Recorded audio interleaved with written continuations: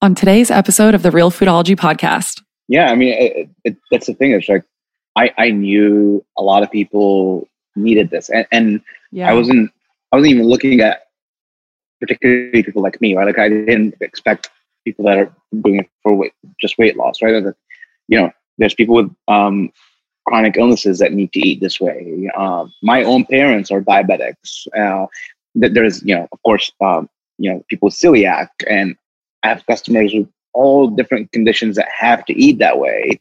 Yep. And they were completely underserved. Hi, guys. Welcome back to another episode of the Real Foodology podcast. I'm your host, Courtney Swan. Today's episode is a little bit different than what we normally do here because it's not so much health focused as it is just a truly heartwarming, inspirational story. And I thought more than ever right now, we need to hear this, these kind of stories because it's so inspirational to hear how people truly step up for others in time of need.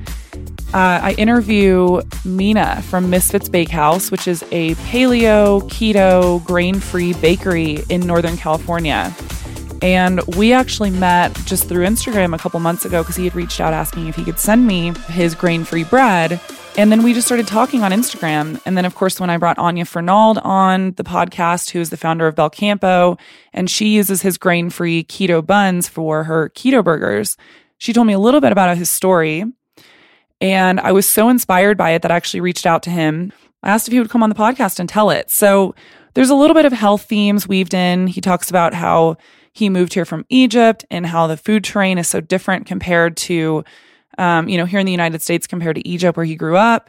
He talks about how he gained weight and really lost his health for a while and how he got it back doing the keto diet. And that's not even the inspirational part of the story. So I'm really excited for you guys to hear it. I was actually so blown away that I cried basically with him at the end. Had I not been mic'd up and on air, I probably would have honestly really cried pretty hard about it just because it's such an inspirational story. And like I said in the beginning of my intro, I just was so touched by how many people really showed up for him when he was in need. I don't want to give anything else away. I just really want you guys to hear this story. And more importantly, Misfits Bakehouse ships nationwide. They have some of the best bread that I've ever had, and their tortillas are insane. I will definitely be ordering more very soon because I'm obsessed with everything. He makes a focaccia bread, the baklava, which I'm trying to remember how to say it in the traditional way.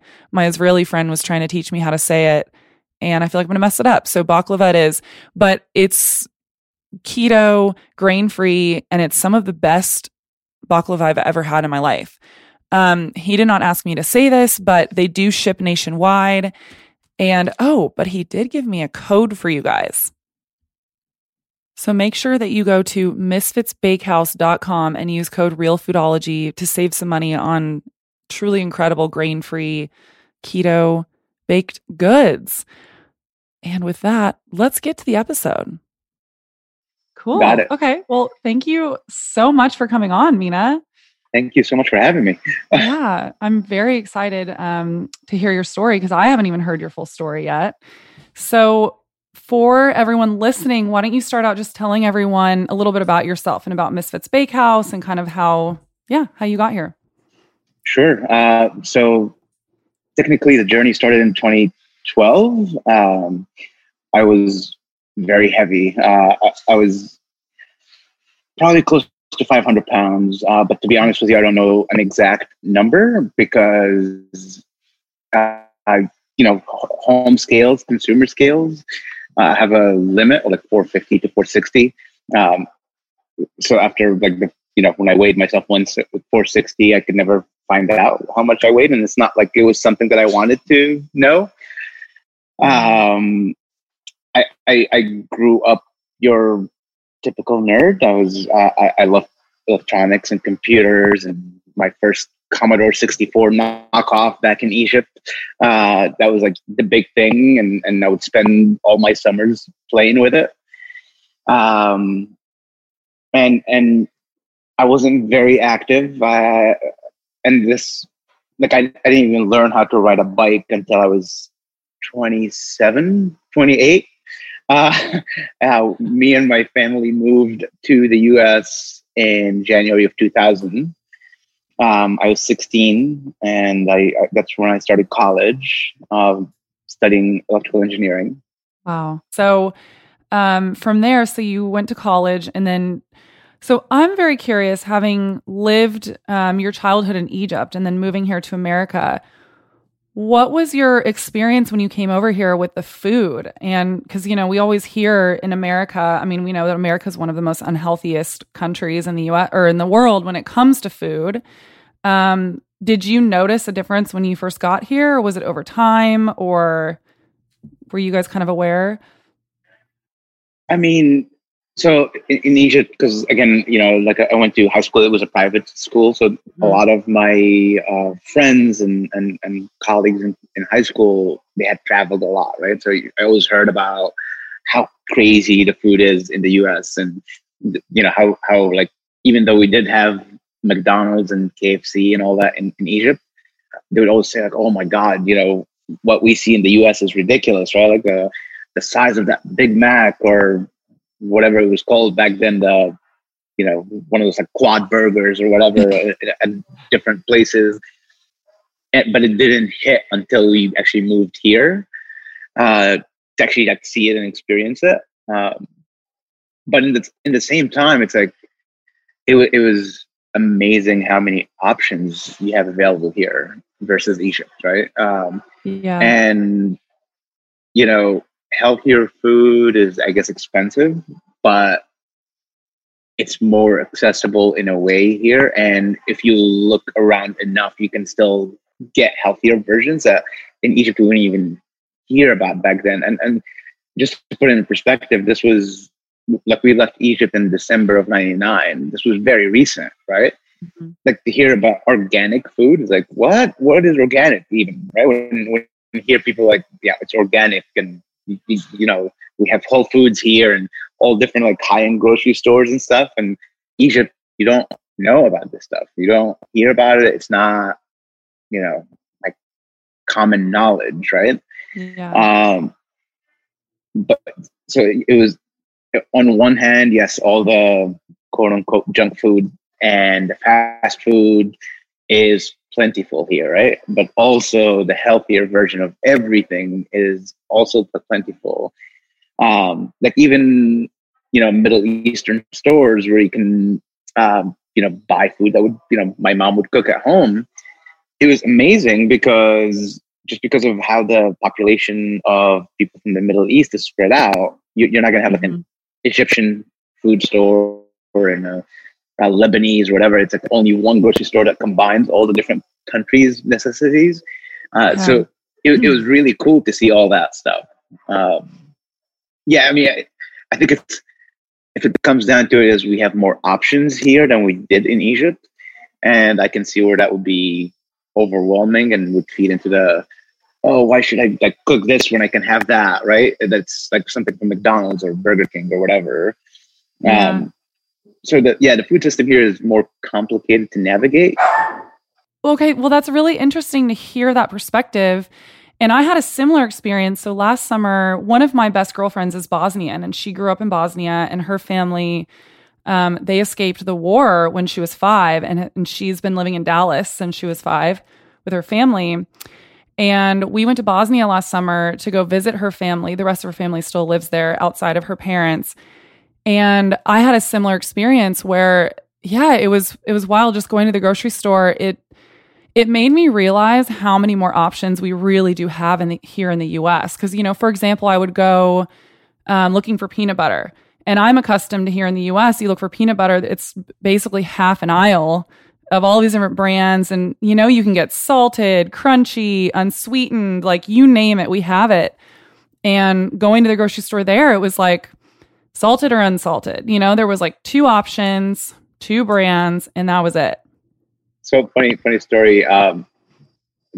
Growing up, I always loved peanuts, right? Just as a snack. But I had never heard of peanut butter until we came to the US. And the first time I had a Reese's peanut butter cup was like, oh my God, and it's so silly to think about it now, but it's something that, for anybody here will be like, yeah, it's peanut butter. We have it everywhere. Like, no, it was not really in Egypt, Yeah. And it's not like we were living in a like rural area of Egypt and everything. Like I was born and raised in Cairo. So yeah, it's a whole different world, right? Like you get so many different options and everything. So yeah. It's a big difference. Do you think it's really wild. Do you think in your experience having all of these options is what kind of led you down that path of, because you were talking about in the beginning of gaining all that weight. Was that part of the thing for you, or? I think it definitely played a big part. But also I think part of it is, and this is like kind of me understanding it after the fact. Like in 2012 when I started down my weight loss journey, I took a different approach than what was available back then. So I was trying to understand, why am I gaining weight, right? Like why am I so big? And I tried a few different diets and whatever, and nothing was working. And now we know that some people have slower metabolisms than other, and that made a lot of sense to me, because growing up, for example, my cousin, who's a couple of years older than me, we're practically brothers, right? And like we would eat all the meals together and everything, and he could probably out eat me, and he was like a quarter of my size, right? He was super skinny, and it's like it almost felt like I would breathe around the food and boom, I'm gaining weight, when he can like inhale twice as much and all good, right? So I think it didn't help that we had more access to bad food. But I think, like there was the underlying part of like having a slower metabolism. And that definitely doesn't help. And obviously there's, remedies for that, like working out and you fire up your metabolism more. But again, it's like information that I didn't know growing up, and I didn't have like access to that knowledge, and which is now very widely available. Even in 2012, it was not really something that a lot of people know about, right? Like it's like, oh, slower metabolism or like different body types or whatever. Like nobody really, it wasn't knowledge that's widely shared, right? It was just Absolutely. Still on the weird corners of the internet, people talking about it. Yeah, absolutely. I mean, this subject is so, it's complicated. It's multifaceted, because obviously I would argue, especially here in the United States, a lot of it to blame is our unhealthy food culture, but it's not only that, there is genetics at play. Like you said, your metabolism, eating habits, also the way that you were raised and the certain eating habits that you acquired from your parents. There's a lot of different things going on there. So how did you get on the path that you're on now? So we haven't even talked about Misfits Bakehouse yet. Not yet. Yeah. To just give it a bit of a backtrack a little bit. So after I graduated college, I got picked up by GE Healthcare, General Electric, and I was an MRI engineer. And, one of my first weeks, my mentor at the time was like, oh, so where do you see yourself in 10 years? I said, I want to be in research and development. And he laughed and he was like, you can't unless you have at least your master's degree or your PhD in electrical engineering or, like computer science or something. And I really, I did really good in school, especially in the math and calculus and physics and all that. But I just did not want to go back to school, right? I don't blame you. But it was just, I'm not very much of a rule follower, if the name doesn't suggest that already. And I was like, I just didn't pay attention. I was like, yeah, we'll see. So I, from the years of 2003 till 2009, I learned everything that I could, every book that I got, every time that nobody was working on an MRI system, I would take it apart and put it back together type deal to learn more. So I built a name for myself. I'm like, if somebody has a problem with the system that can't fix it, call Nina.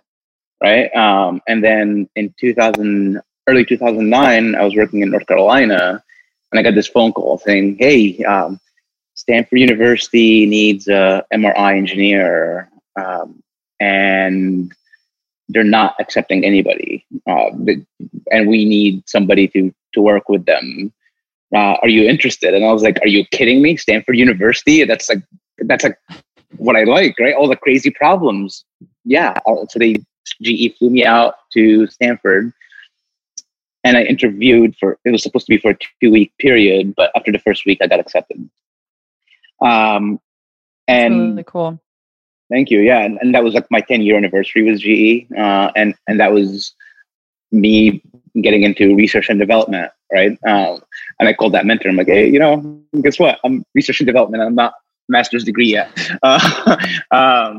But working on campus, it was a challenge, being this heavy and having to walk around between all the different labs. And, by the time I get to another, it would take me forever, for one, and two, I'll be like drenched in sweat, and it was awful. Right. And I'm like, what can I do to make it better? Right. Oh my God, my brain is always running around like how to make things either easier or better. Right. And if you've ever been in the Bay Area and like one of the Stanford campus, everybody bikes. Everybody has a bike. And especially on campus, all the students, all the professors. And like I mentioned earlier, I had never learned how to ride a bike. Egypt is not very conducive to riding a bike, really. And I was like, okay, so I did my typical nerd thing. I went home and I started Googling how to ride a bike. I'm not even kidding. And I figured out which bike would be appropriate for me at that, weight, and like it would be easy to ride and all of that. And I found a local bike shop. I figured out which bike I want, what model, and all that. And I went to them and I was like, "I know you guys have this bike in this size. Here's the money. Give me the bike." And they're like, "Oh, no, but you have to try it out." And I was like, no, I'm not. I don't have to try it out at all. And like they were arguing with me, and I was like, no. I know this is the size that's going to work for me. I did all the measurements. Just give it to me. And they're like, cool, yeah, sure. I literally put it in the back of my car and drove to where I used to live, and taught myself how to ride a bike in an empty parking lot, and busted my butt a few times, and I have some scars to prove it. And then I started biking around Stanford between the different labs, and I really enjoyed it. Right, like it was terrifying because if you've ever been to New York City and you see how cabs will cut you off in like crazy time, that's how Stanford people ride their bikes. Yeah, that's like they'll like cut you off and like always in a rush, and God forbid you're on the main quad between classes. Oh my God, it's terrifying.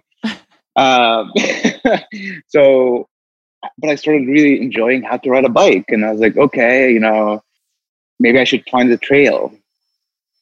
And so I asked around. I'm like, where's a trail that's not too much of an incline, or preferably flat, so I could start learning how, riding longer distance. And everybody's like, "Oh, this road around here is super flat and it's fun. And on Sundays they close it for bikes. You should go check it out." Okay.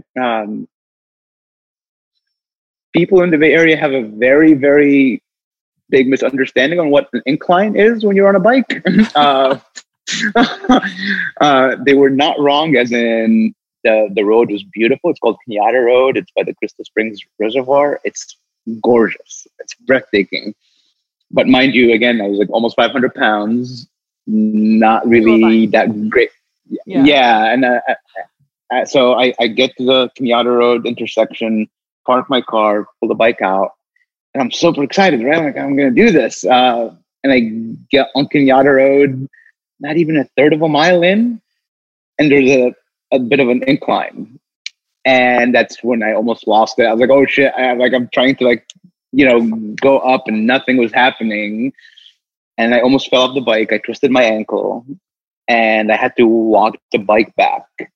And and that was awful. It was just like the most. I'm like a lot of people, I'm very hard on myself, and I'm like, oh my god, this is supposed to be an easy road, and I can't do it, and what the heck? And I got in the car, and I was like, I'm gonna do something about this. Do I want to ride a bike? And I was like, yeah. Then I'm gonna do something about it. So it was a Sunday. I went to REI, and I didn't have a pair of sneakers back then. So I went to REI, and I'm like, I'm going to go buy, if you're familiar with them, the Vibram 5 Fingers. Those like toe shoes. Yes. They're Okay. very, very goofy looking. And I'm going to use those to go to the gym. And the reason behind it was I'm very self-conscious. So for me to get over it, it's like, I imagine like everybody's staring anyways. And it's like being so out there kind of helps me get over being self-conscious, if it makes sense. So I got the shoes. Monday after work, I went to the gym and I joined. I got my membership started, and I did the classic, what everybody does, right? Like the typical diet, you go very low fat because that's the right thing to do. Very low calories, and I wasn't even lifting weights. I was just like being on the stationary bike, and God forbid if I got on the elliptical, my heart rate would shoot up to like 150 or something. I can't even remember. And I was super high, like within a minute. Yeah. And I lost maybe like 10 pounds in a month, which was like, oh, cool. That's great. At least I have some progression. But then that I hit my first plateau, and no matter what I did, nothing was happening. The scale was not budging. And I was like, what should I do? And I'm like, okay, maybe I should go lower with calories, which is a really terrible idea. And I almost wanted to give up, right? And then, and again, this is for me personally. I was like, if it comes down to it, where like I have to get a surgery or like one of those extreme, like the stapling your gut or whatever, I did not want it. I was like, if I can't do it myself, then I should not do it, right? If it's not meant to be. If I can't lose the weight naturally, then it's not meant to be. I'm not knocking these options. It's just not for me. I just don't like surgeries. Yeah. Yeah. So again, my good friend Google, and I was like, I got turned on to bodybuilding.com. Back then there was something very cool called forums, where people were posting different things, right? I don't even know if forums still exist, but they do on Reddit. Yeah. Okay. Yeah, this is way before Reddit too. But so I got on it, and I was like researching everything, right? Like, and I started seeing people mentioning keto. I was like, what the heck is keto, right? Again, remember, this was 2012. Not a lot of people knew what keto is. And then somebody mentioned, oh, keto's like Atkins. And back in 2012, Atkins didn't really have the best name, right? Like, it was like, oh, it's an awful diet, all that stuff that people are familiar with. And then I started researching more. Like, I got to know more about it.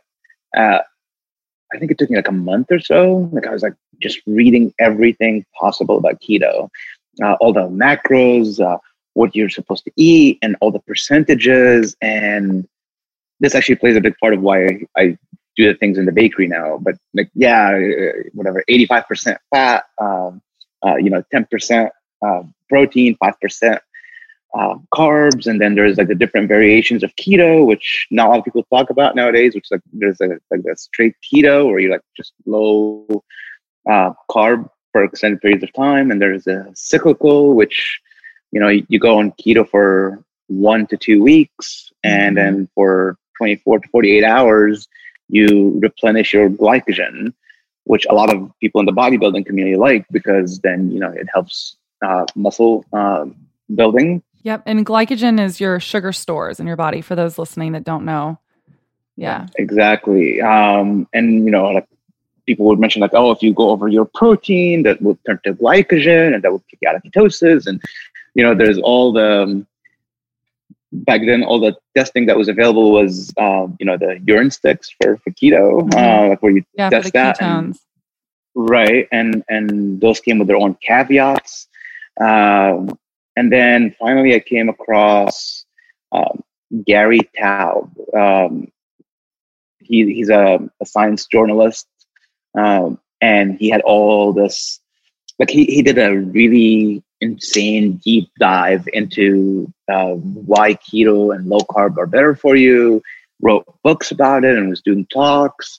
I consumed all his content back then. And that led me to Dr. Peter Attia, I think that's how you pronounce his name, who's also was a big proponent for keto and low carb. So I learned everything about what keto is supposed to be from, all these resources. And let me tell you, I went psycho. I just I had a spreadsheet where I would, one sheet of it would be all the foods I would, eat that I deemed keto friendly. So like, sausages, bacons, eggs, butter, blah, blah, blah. And I would weigh every single thing. And the spreadsheet would calculate for breakfast. Here is your macros, and same thing for lunch and dinner and the snacks. And at the end of the day, it will calculate how many total macros and the percentages to make sure I'm in the percentages. And I was ready to go. And I started keto. And back then, the understanding was like, you get about a week that you take the adaptation phase. That's when you get your keto flu and you're feeling all foggy and the keto breath, and you're like,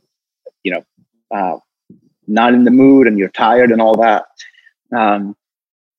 And you're supposed to lose anywhere between 2 to 5 pounds, and that's water weight. But it's still very encouraging. So it was like, this was really cool. Like it was a good marker to look for, saying that, oh yeah, now I'm in ketosis. But that never came after the first week for me. Like I was feeling tired and groggy. And I was like, I'll stick with it for another week and see what happens. And it was just like, that keto flu was getting worse. And then I finally found that a video, I think it was by Peter Attia, and he said there's a few percentage of people that the adaptation phase takes up to 6 weeks. And I'm like, no. Whoa. I'm like, no. And now I don't know if that still holds true or not, because I mean, this is like, again, outdated, but for me, I think it lasts like at least 5 weeks. I'm usually, even when I was heavy, I'm very hyper. Mm-hmm. And it was so bad. Like I was running out of energy by noon and like just chugging caffeine and nothing. And then, but it was the most amazing thing. Like it was like one day I wake up and it's like the switch happened and so much energy. It was amazing. It was like somebody just flicked the switch. And if you remember, I mentioned the keto sticks. I hate those things with a passion. They're the most misleading thing ever, because while I was going through that adaptation phase, I was testing, like I had a lot of ketones in my system, but I was not in ketosis, or like I didn't feel the promised energy and the weight loss.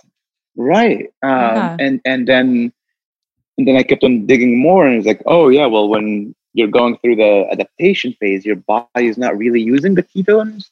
It's like you're just peeing them out. And that's why it will test the darkest level, which means there are ketones, but your body's not really using them. And then when you do get over the adaptation phase, you'll test it. And even though you might be in ketosis, it's going to test as if you don't have any in your urine, because then your body's actually using it. So it's not really excreting out as much. So that was just like, wow, that's just useless. So you didn't start seeing the effects until like 5 weeks in? Is that what you're saying? Or yeah. And then yeah, I only lost like 2 pounds. And that was also kind of Huh. discouraging, right? Because Yeah. everybody on the forums were like, "Oh, we lost 5," and some people were like going as high as like 7 or 8. Hmm. Again, water weight, but I was like, it would be really cool if I, that was that Yeah. many. But it never And it came. would It was like only encourage you two to keep pounds, going. Yeah. right?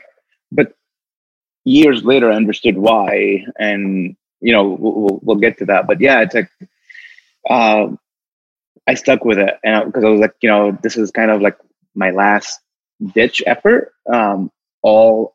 Anything I've ever tried before just didn't work, and what do I have to lose? Just try keto diet and see where it goes. So I'm gonna like be 100% focused on it, and if it doesn't work, then fine. If it works, fantastic. Um, so I kept up with it, and I was going to the gym. I started lifting weights. I was even trying to lift weights through the adaptation phase, which was a slog, right? It was just I tough. bet. It was like being out of energy, but I just stuck it out. And then, like a month in, the weight was starting to come off. Um, and and then it was great. Like I was averaging um, about 2 pounds a week. Yeah, after the 5 weeks of the adaptation phase, it took a while, but then the weight started coming off. I was averaging about 2 pounds per week, on a good week of maybe 2.5 pounds, which is kind of sounds like too much because usually you're like, oh, you want to aim for about 1 pound a week, but I was working with a lot of weight, right? So usually if somebody's was as big as I am, when you're losing the weight, it actually comes off pretty fast at first and then it slows down. And then about the 1 year mark, it slowed down a bit, but I maintained my workouts.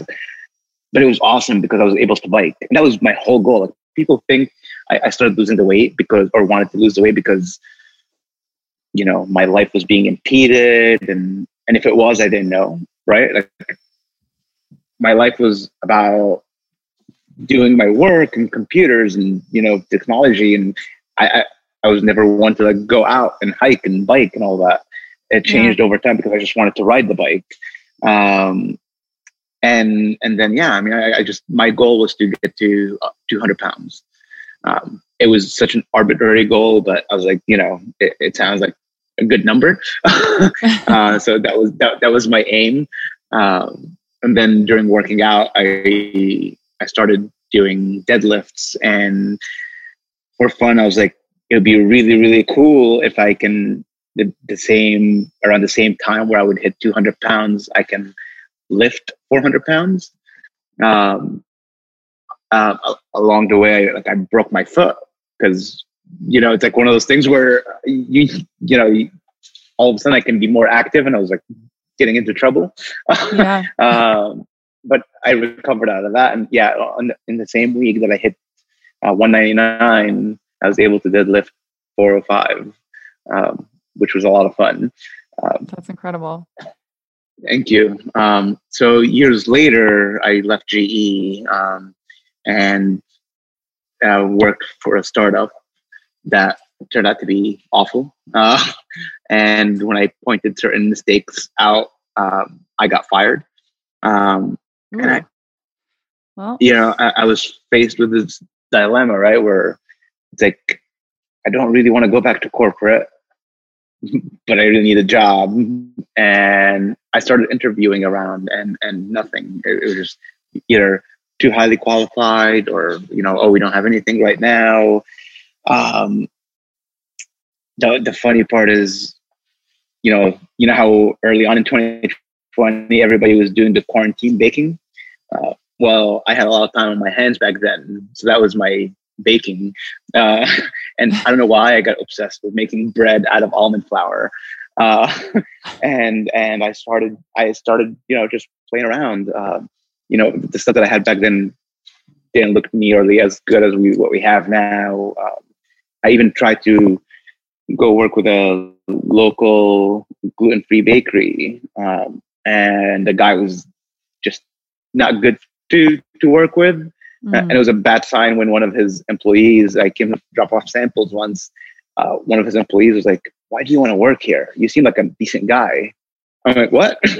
That's not a good sign. No, she's like, "Hey, you don't want to work here." I was like, "Oh, okay, cool." Yeah. And again, I didn't really have a plan to start a business.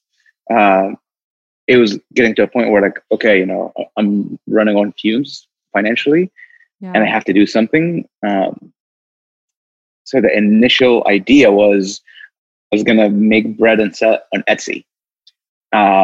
But where I was living at the time in Redwood City, the Cottage Food Act was not enforced yet, so I couldn't do that from my home kitchen. And I was like, okay, if I have to get a commercial kitchen, then might as well try to go into the farmer's market. So I literally sold almost everything I had. Like I had my road bike I had my fancy SLR camera, and I sold that and its lenses. And I put all the money towards getting the first round of ingredients and all the permits and the commercial kitchen. And let me tell you, I was so nervous because like I literally, like I was mentioning earlier, I'm all about go all in or don't go at all. And I was like, here we go. And I went to the first 2 farmers markets. Literally, if I did not do any sales, I wouldn't have been able to pay the rent for my own apartment, let alone for the commercial kitchen to move forward. And knock on wood, we started selling out. And what year was this? This was May 2015. Wow. May 23rd, 2015. Back then, the bakery was called Ducks and Dragons in Pure Beast Life, and then started taking some traction, right? And that was my biggest mistake, where I started listening to the experts. So my vision was everybody who's gluten-free, paleo, grain-free, keto, you are treated as a second-rate citizen, right? You cannot go somewhere and enjoy a fresh piece of bread, ever. Where? There's no place. I mean, there was gluten-free bakeries, but when I started looking into them, I was shocked. A lot of them don't really offer fresh stuff. Even if they're local, like you find their stuff in the grocery store in the freezer section. You'll never find them fresh. And my vision was like, this is a very underserved consumer base, and it's going to suck to start for a while to start something so against the grain because it's cheaper to make it frozen and you mass produce and just send it out. But that was not me, right? Like I love fresh bread. Like one of my happiest memories growing up was like when me and my parents would go to the what we called in Egypt in Arabic, it's called the oven. Just that was the bakery. Yeah, and you would get fresh bread. Yes, and I'm like, why is this not available, right? And so I had this like audacious dream of having fresh bread. So early customers would remember that I would be baking all night and just running to the farmer's market with the stuff piping hot in my car. Because that was, that's what I wanted to do. And everybody loved everything because it was so fresh. It was a new experience for them. But, back then there was a lot that I didn't know about the business and sourcing ingredients. I knew I wanted the best ingredients always. Like back then I found, our current almond farmer who, grows the almonds out of Modesto, and we still get almonds from him. So it's always fresh, but it comes with a premium. And then all the other ingredients nobody would, because my volume was not very big and no distributor would talk to me. They're like, no, like you have to pay like, 500 pounds of something to even have an account with us. And, I ended up like buying stuff at a much higher cost. And that put a big financial like drain on the business, right? And then about 6 months in, I took in a partner, another big mistake. And and I was able to move into our own facility at the time, like our own kitchen, which was great. No cross contamination for gluten free, and even though there was some cash flow, it was very tight. And that's when I decided to do the hard decision of like, do I really want to continue this and give it 100% or hold back? So I gave up my apartment. So from November 2015 until January of 2020, I was homeless. Wow. Yeah, I mean, I just, and part of it is, it was like all the customers that I built from May to November. It was amazing, that feedback that I was getting from them, right? It was how I'll get people telling me, oh my God, we can't believe we're having fresh bread. Or, oh my God, you're making our kids so happy. They haven't been able to eat a muffin in so long, or a cookie, or a slice of bread. And I'm like, I can't give this up right now. Right. And anybody that I spoke with in the food business was like, you're nuts. You're not going to be able to scale this. And I'm like, it's never been done. Well, how do you say it can't be done? Like, well, no, we know. And I was just, okay. So I was like, there was no help. It's not that there was no help. It just, nobody wanted to invest into that market, right? Like nobody wanted to take care of the customer. And that's nobody wanted to take risk. Right. And I'm like, that's just so arrogant, right? It's like in the culinary world in general, if you go to a restaurant and tell them, oh, I make gluten-free bread, they will laugh and walk away. I mean, things are changing now, but it was disheartening. Like, back then, for example, I was told that, oh, you should do, get into grocery stores. And back then, I spoke with like other bakers and stuff, and they would get into grocery stores. I was like, cool. So I'll go talk to the buyers, and I would tell them like, hey, I make this bread and it's fresh, and I'm the only one in the Bay Area that makes fresh gluten-free bread. I didn't even mention paleo and keto at the time because nobody really cared about these back then. Yeah. And they would literally laugh and walk away. And I'm like, can you even try it? No, it's okay. We tried 20 gluten-free stuff and it's all disgusting. And I'm like, I know. And this is why my stuff is different. Like, okay, yeah. There's a couple of grocery stores here. I found out what time the buyers would show up in the morning, and I would camp outside of the store at 5 a.m. waiting for them. And I would like run after them with bread. I'm like, just try it. And after like maybe the fifth or sixth time, they're like, we'll try it so that you can just leave. And then, a couple of the stores, when they actually tried, they're like, oh, this is actually good. Okay, come on in. But yeah, it's hard. And, not even to mention restaurants. That was another huge challenge.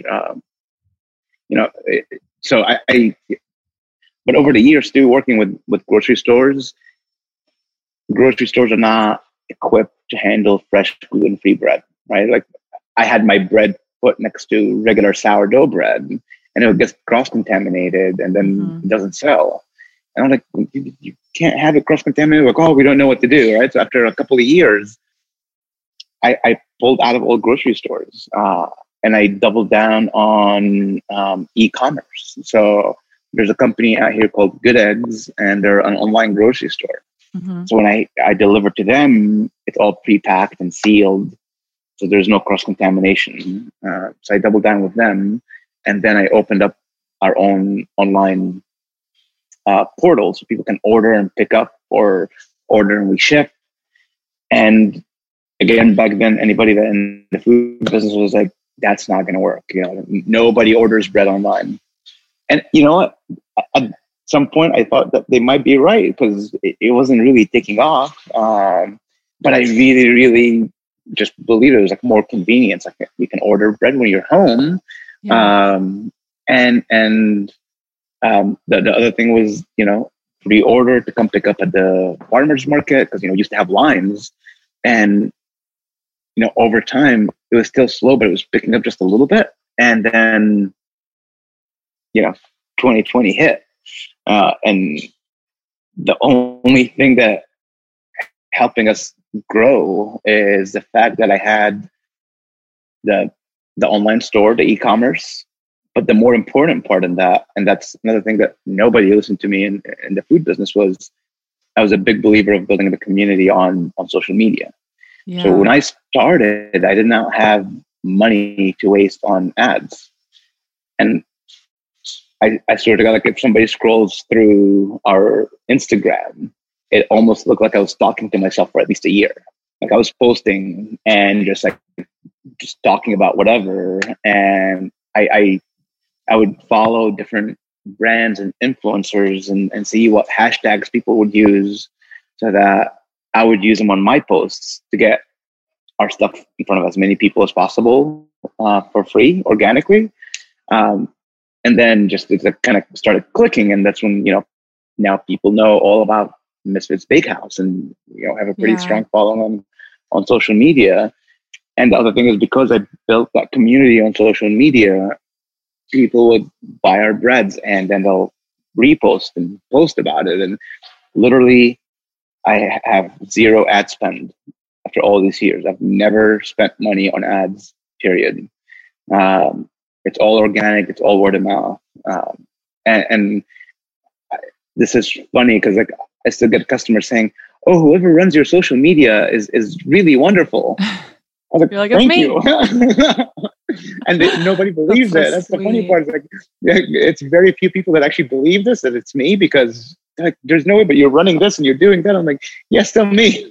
I'm answering every DM. I'm answering every comment. I'm the one posting. It's. Well, no one else would have been able to do that but you, because you're the one that had the vision for it. You really believed in this company. And I just want to commend you for believing so hard in this company that you didn't listen to everyone that was telling you that it wasn't going to work. You gave up your own apartment because you believed in this so much. And that is such a testament to your success now. And so I just want to commend you for that. That's really incredible and super inspiring.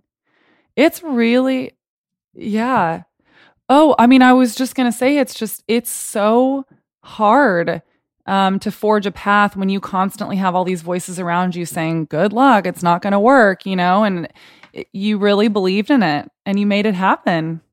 Yeah. I mean, that's the thing. It's like, I knew a lot of people needed this, and Yeah. I wasn't even looking at particularly people like me, right? Like I didn't expect people that are doing it for weight loss, right? There's people with chronic illnesses that need to eat this way. My own parents are diabetics. There's, of course, people with celiac, and I have customers with all different conditions that have to eat that way. Yep. And they were completely underserved, right? And what made my stomach turn is every time I would talk to somebody that's doing something similar, they would tell me, why should we do it this way? Like your way is slow to grow. Where are these people going to go? And I'm like, but that's just wrong. It's like you're literally holding the customer hostage. Like they have no other option to go. So yeah, I mean, like the most disheartening part was when I speak with people in the gluten-free world, like people that are running their own businesses, say like, oh yeah, it's, why I ask them like, well, how come you're not doing it fresh? And these were entrepreneurs with a lot more resources. I wasn't assuming this was, that they were open about it. And they're like, why would we do that? That would make things a lot slower for us to grow. And the part that I don't understand is like some of these people were celiacs.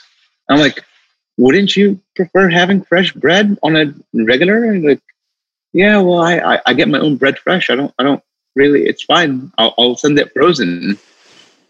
And like, so until today, when somebody orders our bread for shipping across the country, you don't get it frozen. Like some places would freeze the bread and let it thaw out over the shipping period. And when I started, I was like, not doing that. I was like, So I ordered from a couple of bakeries that were, like sourdough bakeries that were shipping. And I found out like, oh, they just wrap it in saran wrap, for example, and that will hold the freshness. So I went back, redid my recipes, and tested shipping it fresh, and made sure that by the time it gets to the other side of the country in 2 to 3 days, it's still good. And that's how we ship until today. It's like we bake it fresh that morning, cool it, pack it, and ship it.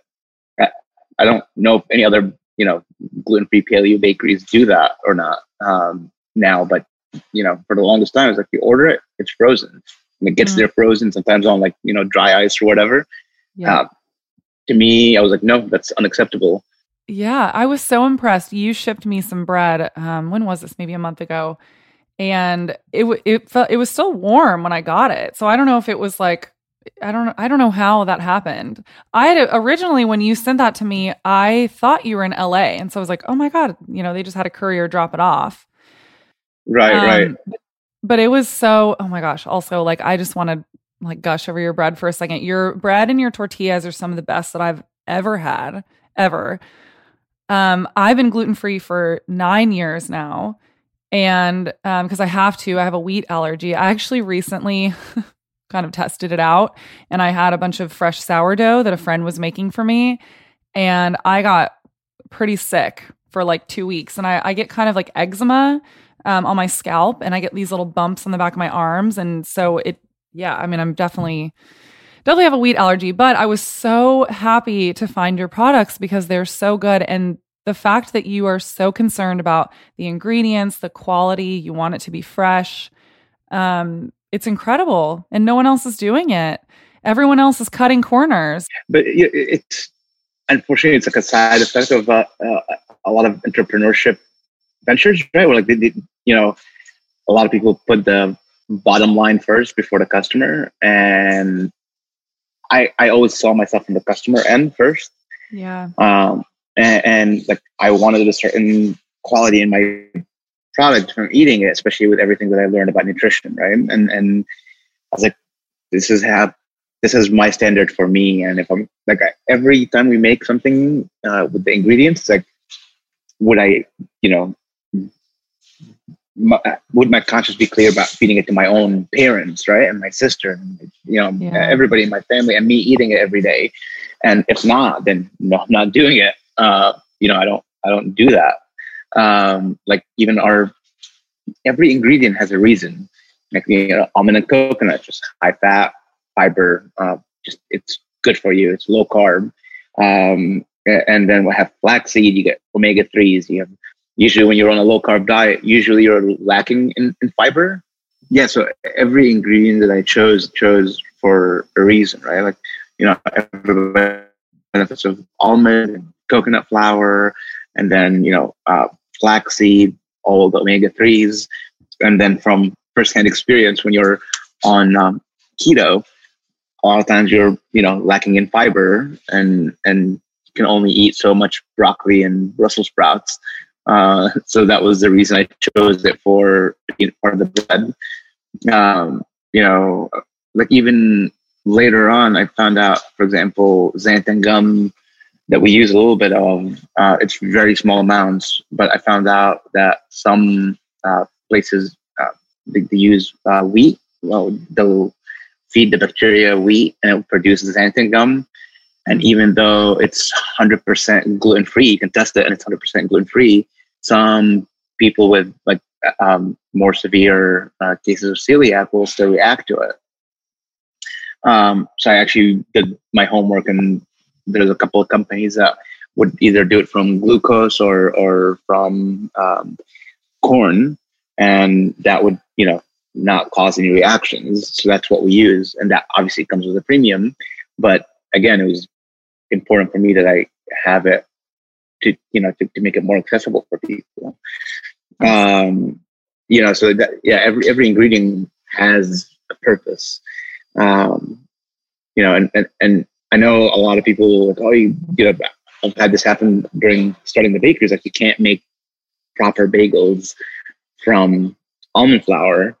because bagels need to be boiled, for example, and our bagels are boiled every single morning, and before they get baked. And now we have phyllo dough, and we make our own baklava, and so cool.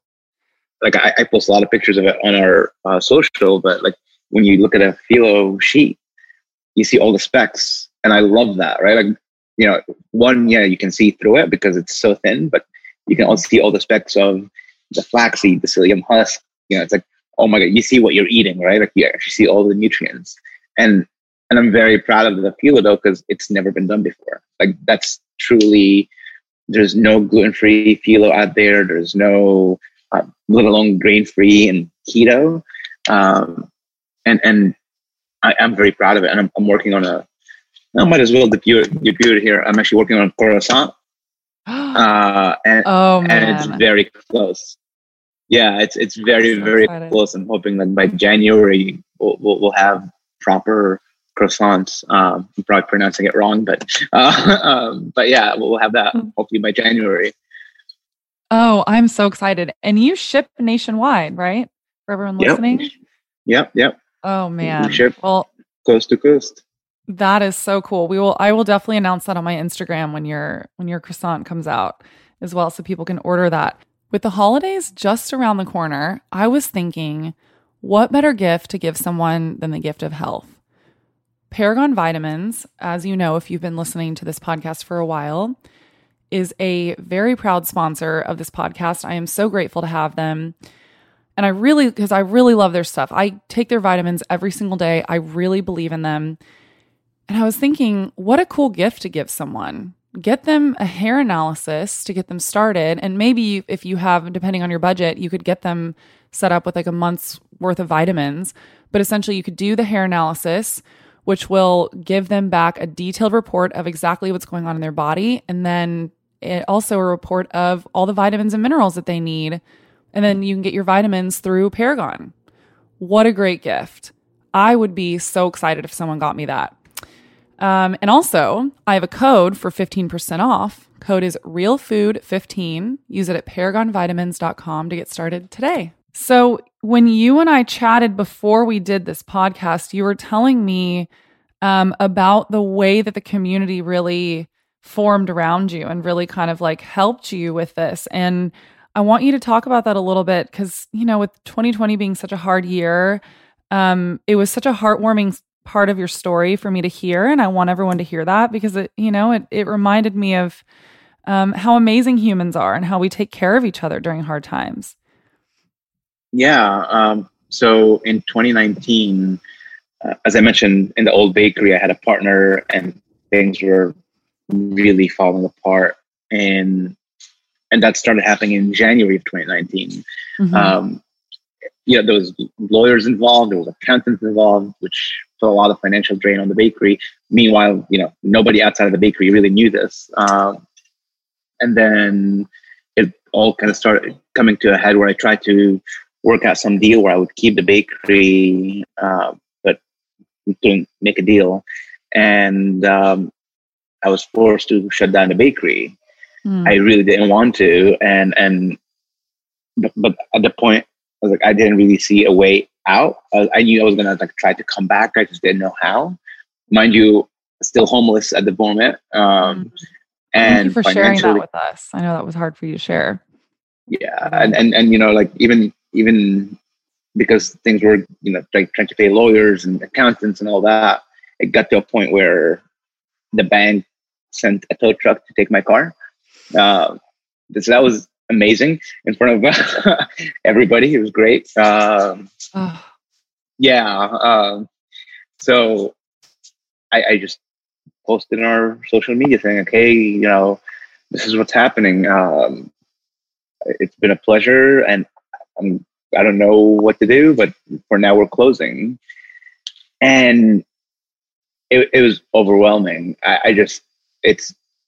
Everybody was like, hell no, you're not closing. We're not letting you. What can we do to help? And I didn't even know what to say, right? And a longtime customer at the time, she called me and she's like, what do you need to start?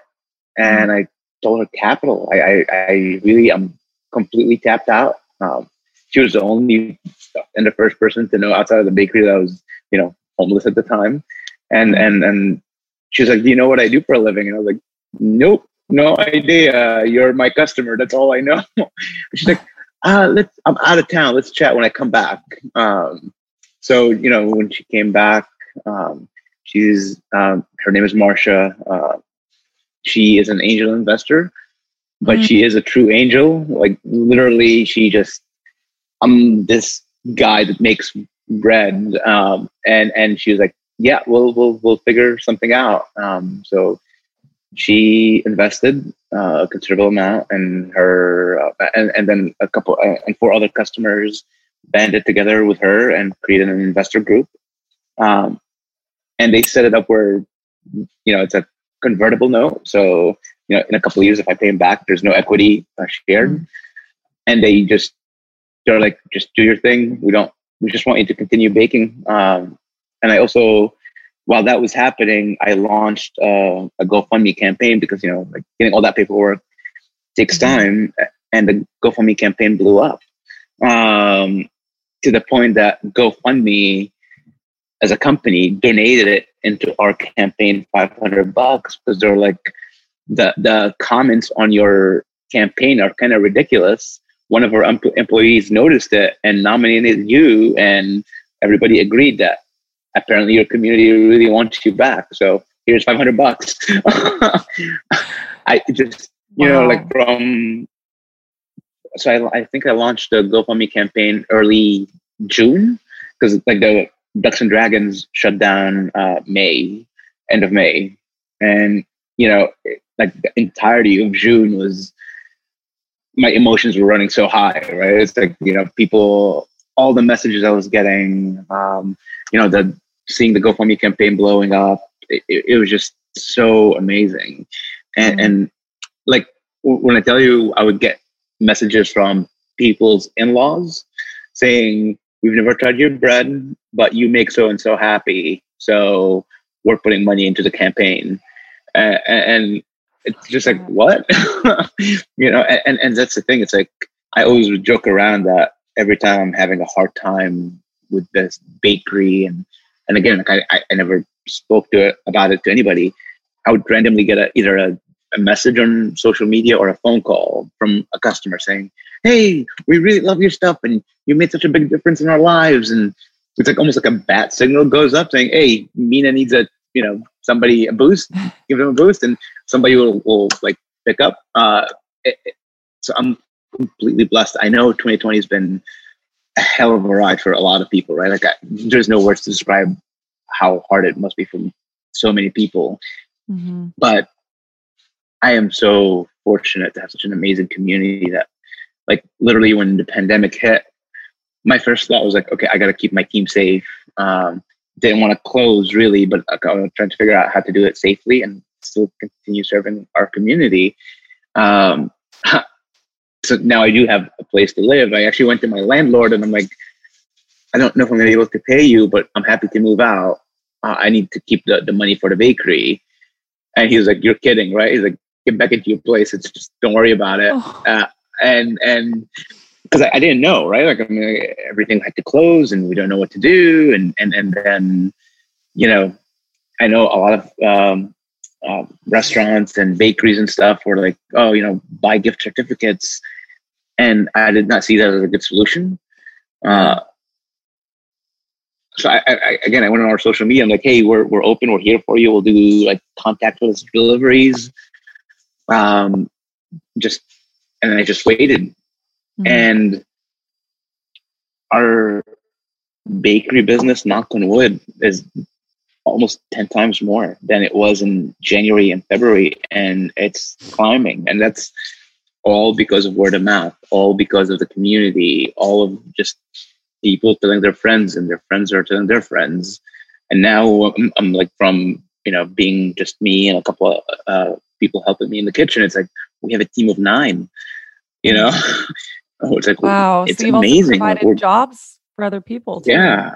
Like since the pandemic, I hired 5 people, and it's amazing. And like I literally, have the whole family that bakes the bread, right? Like it's siblings, and it's so amazing. It's just like I always share their pictures on our social because they're the superstars, right? Like, they're baking and they're like making sure everything is coming out perfect.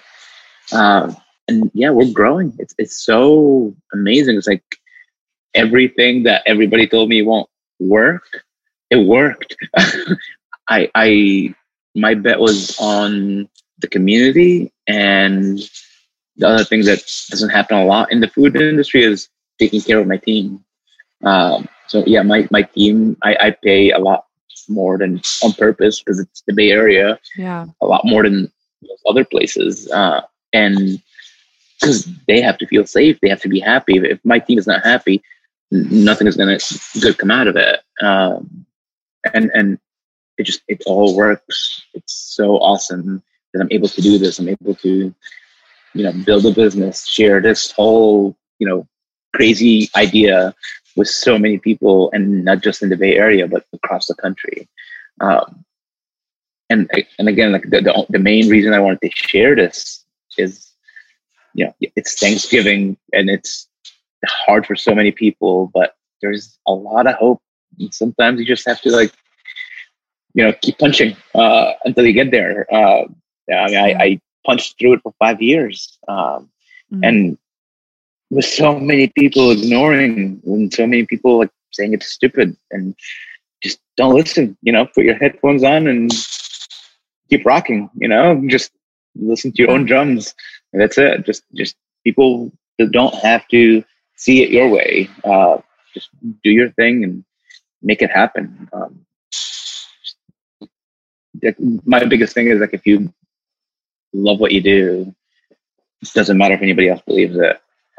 Eventually people will see it. And the unfortunate side effect of that is like, yeah, sometimes it will be very, very hard for a long period of time, but if you love it, you stick with it, and it's so worth it. It's so worth it. Like I try to share every now and then how many people send me messages like, oh my God, my kid is so happy now because they can eat a cookie, or oh my God, like especially at couples, right? Like one that has to be gluten-free and one that doesn't have to be. And it's usually like, it's hard because they can't find something in common. And then now they can eat stuff from the bakery and it doesn't matter, right? Like everybody's happy with it because it tastes good. It warms my heart. It makes me happy that we can do that. And growing in the middle of a pandemic, I still pinch myself. Wow. Wow. I've had tears in my eyes and goosebumps for the last 5 minutes, because I'm just, the way that your community, I feel like I'm going to cry. The way that your community really banded behind you is, ooh, man, it's really inspiring. It's awesome. It's just, there's no words. And this is where my English breaks up, right? Because it's my second language. It's like, I really have no words to describe how grateful I am, to be where I am now with the bakery and have such an amazing community around it. Like literally, I think I mentioned the story to you on when we spoke a week or so ago. Like I had this guy that was like a male Karen, like threatening that he's going to sue the bakery. And I got so many messages saying, one customer that was here before him, she was like, oh my God, if I was still there, I would have punched him in the face. And then so many customers that were like, you wasted a loaf of bread on this guy. We're going to place orders.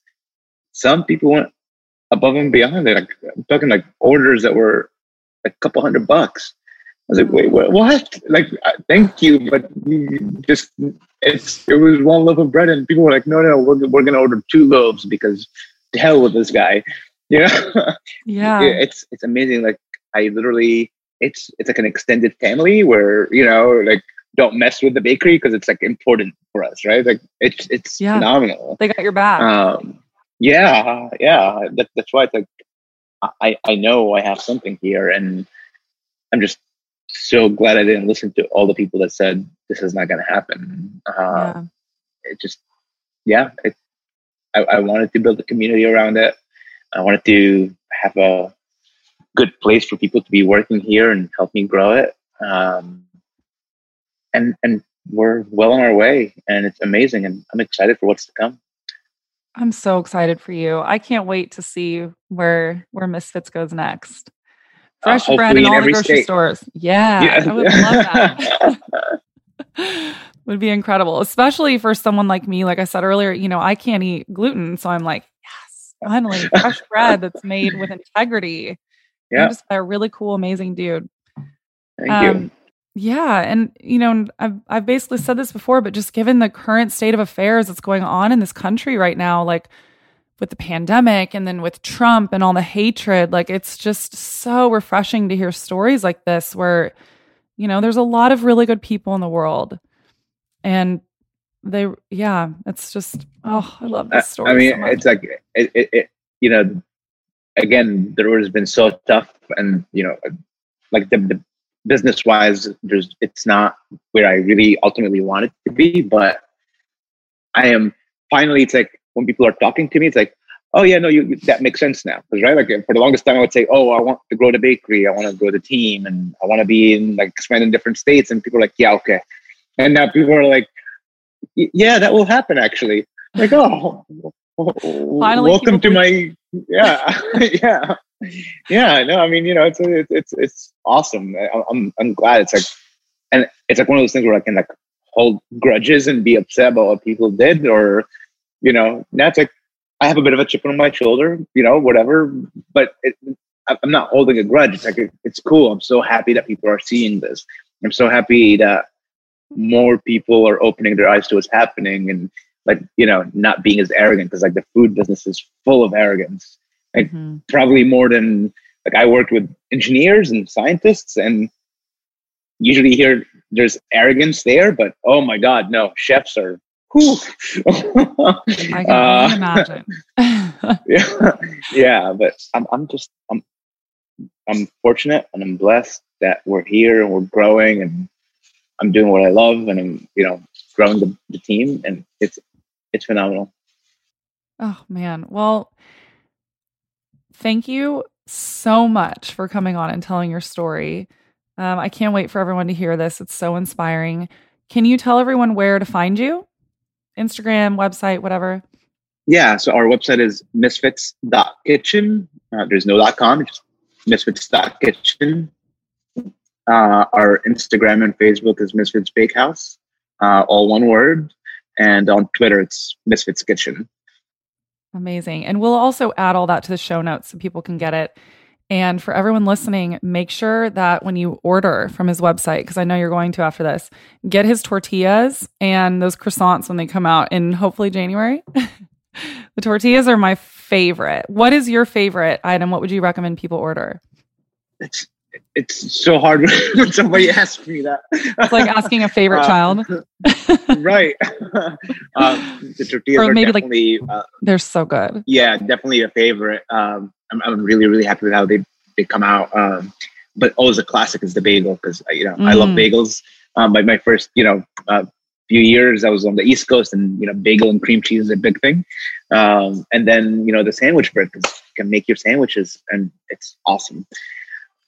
I had some today actually with butter and eggs. Ooh, it was so good. Right on. Thank you. And check out our new focaccia too. The focaccia is fantastic. Oh, yum. I love it. Well, thank you so much for coming on. This was so special. I appreciate it. Thank you, Courtney. Okay. I just ended the recording. Awesome. You can also end your little voice memo. Oh, and before I forget, will you email that to me so I can give it to my editor? Yeah. I'll, do I have your email? Let's see. I don't know. Here, I'll text it to you right now. Yeah, please do that. And then I can email it to you. I'll probably upload it to like a Dropbox and share that with you. That's what I was going to say. Yeah, because it's probably going to be too big just to email. Oh my gosh. This was so amazing. I can't wait for people to hear this story. I was literally holding back tears hearing that. Oh, thank you. I literally... I literally never shared that with anybody. So thank you. Yeah, thank you. Seriously, what an incredible story. Really. I still, honestly, I still pinch myself because I don't, like, it's insane, right? Like, how many times do you hear about a food business that is completely dead and gets revived by their customer, and in such an epic way, right? Like literally when the investor group formed, their whole thinking was, oh yeah, we want you to go back to baking and do the farmers market and go back on good eggs. That's it, right? They really just wanted me to continue baking.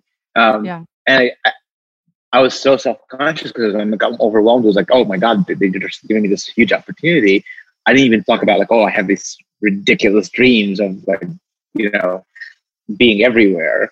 And then like, what it was like 3 months in, we got this place, which is the retail location. And they're like, dude, we did not think that you were going to do all this. And I was like, oh, wait. Like, you didn't listen to me. I had big dreams. Yeah. So yeah, I mean, it's like amazing that I'm able to realize that, it's and trust me, so much like, I shared on our Instagram today, about, the meaning of my name in Arabic. Let's see, where is it?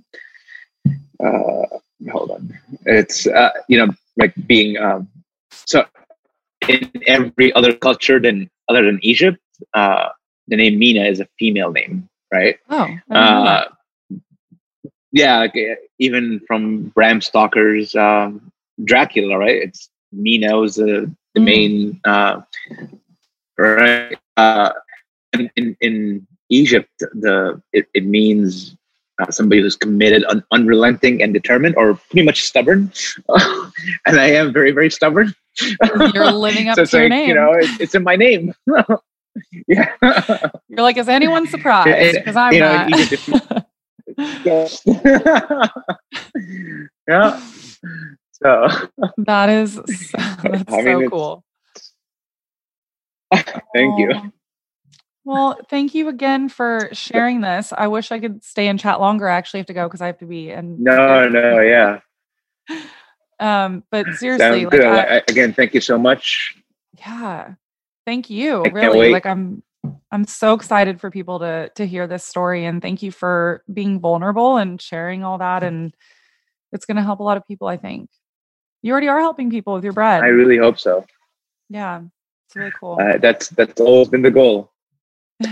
Thank you so much. Yeah, thank you. Take care. Talk to you soon.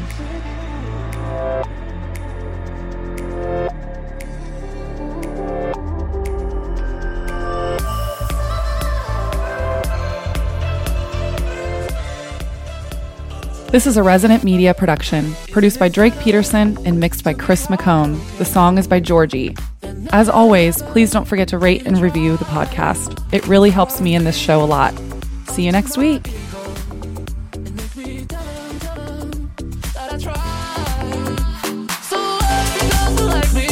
I know